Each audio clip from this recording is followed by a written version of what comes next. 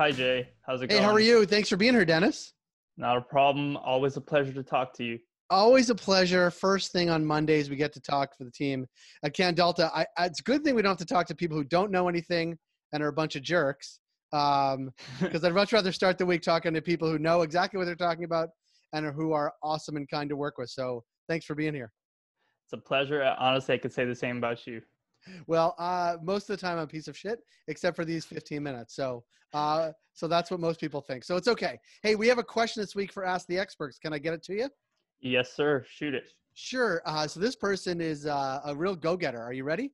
So I want to be involved with an LP and a retail store on the business side of things. What are my options? What I think they're getting at is they want to own a retail store and have their own products or something like that. But you'll help decipher it. Go ahead. Sure. This is a pretty common question, to be honest, and it varies from province to province. Really, there's only a few ways theoretically to be involved with the retailer business and a federal license holder business. One, you can be involved in both and operate them as completely separate entities. You can be involved with both and operate them as completely separate businesses, but still try to provide benefits to each other, taking advantage of that. Or you could operate them as a farm gate store, which, as you know, is having the retail store right on site where your cannabis products are being produced. So I'm going to address each of these options, but for the three main provinces with the largest cannabis retail landscapes. So in BC, Alberta, and Ontario, they all have a similar hybrid system in that there's a government-owned wholesaler where the private retailers need to get their products from. In BC, it's governed by the BC Liquor Distribution Board, and BC Cannabis Stores is that wholesaler. There, if you operate your retail store and production business as separate entities, you're limited to have under 20% ownership. So if you're involved with LP, you can have under 20% ownership in a retail store, or vice versa. BC actually prohibits those businesses from providing any special benefits or considerations for each other, such as joint advertising, promotions, or commissions. So even though you could be involved in both the retail and production side, you can't necessarily leverage that partnership. And finally, They wouldn't want these businesses to be super successful at all. exactly. Vertical integration, what's that? Right. And finally, BC doesn't allow farm gate operations, at least not in any sensible way. BC actually has what's called a tied houses rule that limits the relationship between the retailers and the federal license holders. The goal of that rule is to prevent the retailers from showing preference to one producer's products over another. So if the BC Liquor Distribution Board determines that there's such a risk, that store would only be able to be licensed on the condition that it can't sell any products from the license holder that it's associated with. Yeah. So Like it that, I doesn't mean, make sense. I'll stop there and we'll get to the other provinces. But honestly, that could only help BC producers and BC retail. Yeah, I know this was actually an issue with them in the liquor side, and they eventually dealt with it. And there is talk that this is going to change in the coming future. We just don't necessarily know when that's going to happen. Okay. It Where are we did going change next? for alcohol, right? Yeah. So yeah, going next. That's great. Next would be Alberta, and in Alberta, the retail cannabis is governed by the AGLC. Alberta Cannabis is the name of the wholesale distributor that they need to get their products from. And technically, in Alberta, you can be involved in a cannabis retail store and an LP as long as the two businesses are completely separate. This could mean being an officer or director at both of the businesses, but as the AGLC describes, the operations between the supplier and the retail store need to remain competitive in nature. Another way to achieve this kind of partnership could be by having the retailer operate under a subsidiary company of the supplier's corporation. Regardless, they have to be separate and can't provide each other any benefits. The only allowance being that the supplier can provide a loan to the retailer, but that's just par course for anyone that has a subsidiary company. Right. Can I ask a question about that? Because Yeah. Aurora has an Aurora branded store in Alberta, but they're basically separate entities. Yeah, that's really got to be the only way that it's done, and that store can't show any sort of preference for the products. I guess they could only order Aurora products though. I mean, well, they got to get those products from the Right. They Alberta still have to order Cannabis. them at wholesale prices from the government, but Yeah, and they can't have more of those products than oh, other geez. LPs Oh my goodness. Okay. because then it's not competitive. Wait.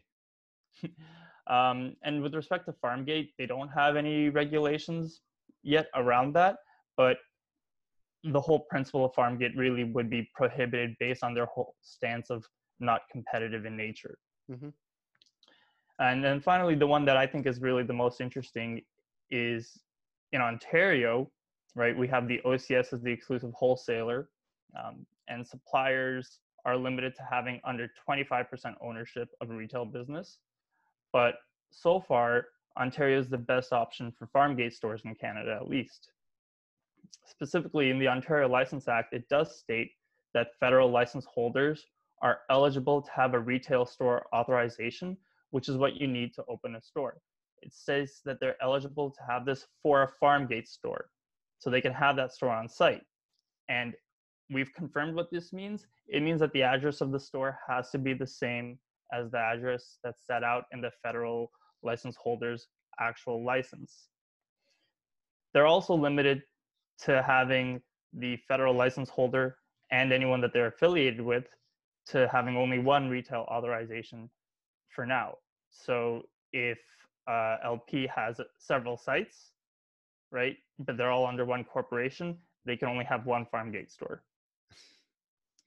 Again, God forbid people would want to go buy cannabis from where it's grown, like they do, I don't know, wine in Niagara or something like that. Yeah. It's Smith Falls would have a lot to say to this. yeah, seriously, right. Smith Falls, and there's other places. Well, never mind the fact that there are some licensed producers. One comes to mind that is in a community that is opted out of retail.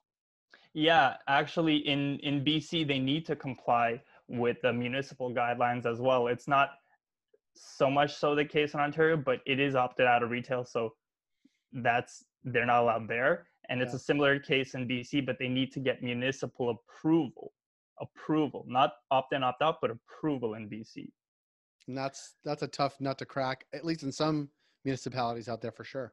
It is, and there's a lot of challenges. We're working with a couple of clients that are doing retail Farmgate in Ontario, and we see a lot of value, obviously, but there's a ton of challenges that you got to overcome when going this route. You know, you have to deal with the municipalities. You have to ensure that your zoning is okay or apply for a variation.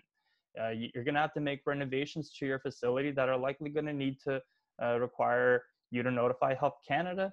And you have to be strategic about your store and facility design in order to keep the actual operations as separate as possible. It's like, I mean, and it's like this with alcohol. It's like this, but the hodgepodge nature of which each province is doing and which each municipality wants to see, and the overarching sort of federal licensing. I mean, not to state the obvious, but you need people like you to help you navigate that, because otherwise, you know, you spend time, energy, money, and sort of heart going after something that may or may not be possible, even under the sort of Farmgate rules in Ontario, which you're saying are the most established promising, I guess. So far. Yeah. Yeah, but there's no Farmgate stores, right? So it's not as if everybody's gunning for it and getting it. It's not there yet. They're pretty much like just the only province that actually talked about or has it in some of the regulations, thankfully. Yeah.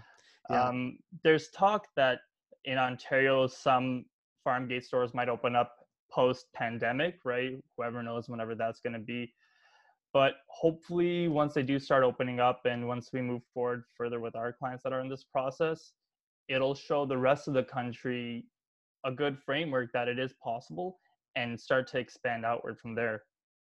Yeah, I mean, I know we've been talking to folks like, say, in Nelson, British Columbia, right, in interior British Columbia, and the idea that this could be a real tourist draw, it already is on the unregulated side, right? The fact that this could be a real boon to those communities is of course important, but also important for those communities and the industry as a whole, and for consumers, and I know, it sounds like we're banging our head against the wall all the time that these regulations are in the way, but I think and I think you expect that once it's proven that it works, but also the sky doesn't fall when you do these things, it may open up faster than we may expect. I agree. And not only that, but right now, if you compare the types of licenses that are out there, there's a small amount of micro license holders. Right. I feel once FarmGate is allowed, that's going to skyrocket because it's a really, really attractive business proposition. Yeah. I mean, it is, and it would be so exciting we just came back from a week in Muskoka, right? Like, can you imagine like a Muskoka tour of the micros in Muskoka? It would be fabulous, and jobs and money, and nothing goes better with Canadian cottage country than cannabis, I'm told. Right.